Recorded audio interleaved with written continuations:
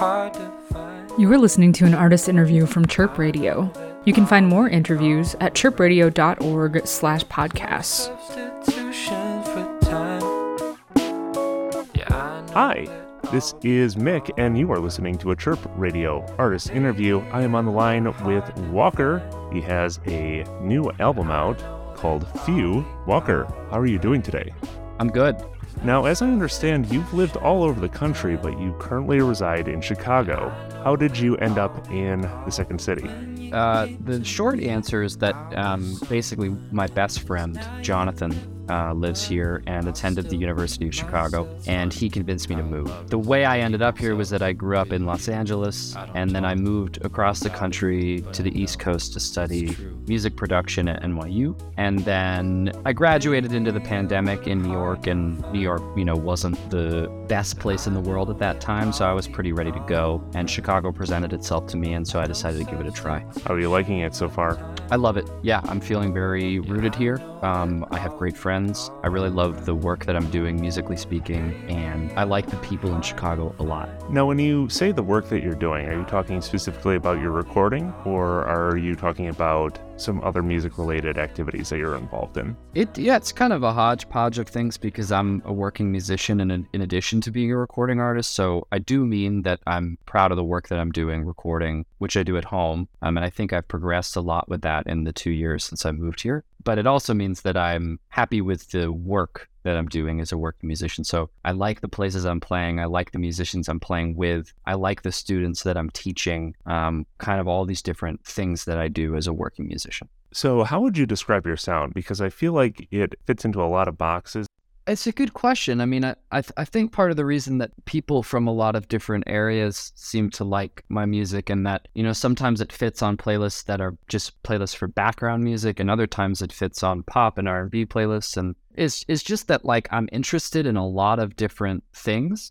I think that all get kind of condensed into the work that I make, so I love pop music. That's my main love. I mean, Paul McCartney and the popular soul music of the 70s, the Beatles and all that stuff, like Stevie Wonder. I love all that stuff, but I also mostly practice as a musician and listen to jazz. I almost exclusively listen to jazz. So then there's an element of that in what I do, but then I'm also a guitar player, and I love folk music and finger picking and stuff. So I think I just have this pretty broad range of interests, and I make an effort to make my music inviting and kind of warm and open to the listener. And I think that the fact that I kind of condense all these different interests into this one pop sound maybe is what makes it appeal to all these different people. Of course, for me, I don't view it that way. I just view it as making music that I love and that I'm proud of, and trying my best and then sharing it. So if you were to, and I am going to pin you down on this, if you were to come up with maybe one or two words that you could live with as a label for your sound, what would that be? One or two words. Whew. Okay. Maybe soulful pop. Okay. Yeah. You know what? We're going to write Spotify about that and see if we can get that as your genre tag. Yeah. No, I can definitely see that.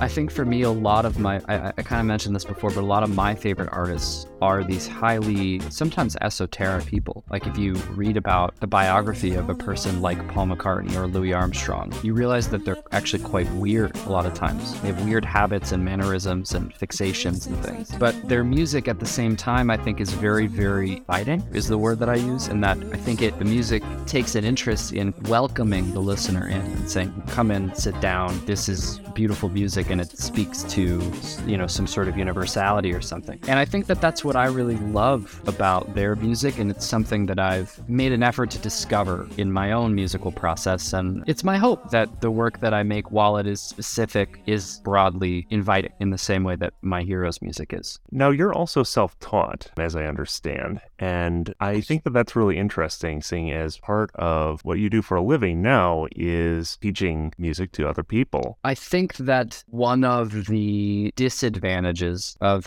having a teacher or having a pedagogical kind of institution that you learn music from is that you can kind of learn rules that don't serve you. For instance, I'm not much of a concerted practicer. I tend to go into long spurts of obsessive practice every few months where I learn a lot, and then I don't really practice rigorously or consistently. Now that's more or less the opposite, I think, of what most music schools would preach in terms of an approach to learning an instrument, but it's what seems to emerge naturally for me as a learner. And so my thing as a teacher is, in the same way, trying to help my students understand what their natural learning style is and not to fight that learning style with some sort of, rigorous kind of set of rules that they're going to apply on themselves and that they'll feel guilty about if they don't live up to those rules. So I don't preach a lack of rigor, but I do preach a gentleness and a willingness to understand oneself individually rather than focusing on a set of explicit rules. And I think that that's what I liked about teaching myself guitar and singing, and it's what I try to bring to my students. I feel like one of the hardest things that musicians encounter is really getting to know themselves and understanding what style is going to work for them when it comes to not only learning their instrument, but then also producing original music that they are proud of. How do you encourage this understanding in your students? That's a great question. I think I really preach an absence of neuroticism from the learning process. I encourage my students to express whatever anxiety they feel about the process of learning something and maybe hoping to be great at something and not knowing if they will be, not practicing as much as they want to practice. I encourage them to maybe express the anxiety they have about that, but not to identify with that anxiety such that they view it as the truth, if that makes sense. I don't know. I think the more relaxed you are about the whole process and the more accepting you are, the more gentle you are with yourself, the more you give yourself the opportunity to learn and experience what your natural way of doing things is. So when it comes to yourself, how do you apply your own pedagogical methods to your own practice and understanding of your music? Or is that something that you're still trying to learn how to do?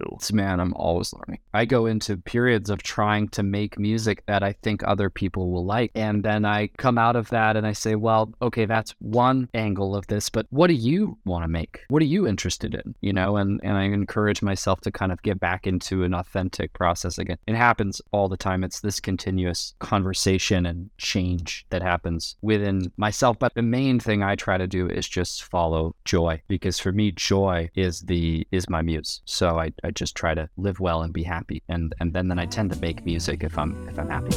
Well, you said you'd leave me. I'll be right here just about all the time.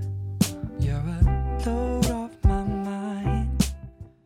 I'm guessing that you put a lot of joy into your, I believe it's your debut, Few. Why don't you tell me a little bit about the process for making that album? I believe you played most, if not all, the instruments on it. I played most of the stuff. There were a couple instruments that I don't play that are on the record. So there's a cello part on one of the songs and a trumpet part on another. But the rest of it I did kind of alone in my apartment, where my roommate and I have a pretty nice little home setup. And I think the way I usually talk about it is like almost as, I've always hated keeping a diary, but it was kind of like every day I'd kind of make a diary entry in the form of a recording. So just however I was feeling that day, whatever I wanted to do recording, I'd give it a shot. And I'd kind of just improvise a recording from scratch. I didn't write very many songs before starting to record them. I'd sort of write the song while recording. I'd just kind of put the mics up and kind of give it a shot. And I did that for 6 months or a little more. And then at the end of it, I had enough songs that fit together that I thought, okay, well, I've got an album. Okay, so your process is to strike while the iron's hot. Yeah, I try not to get like too crazy about it and be like, I have to finish this song immediately. But yeah,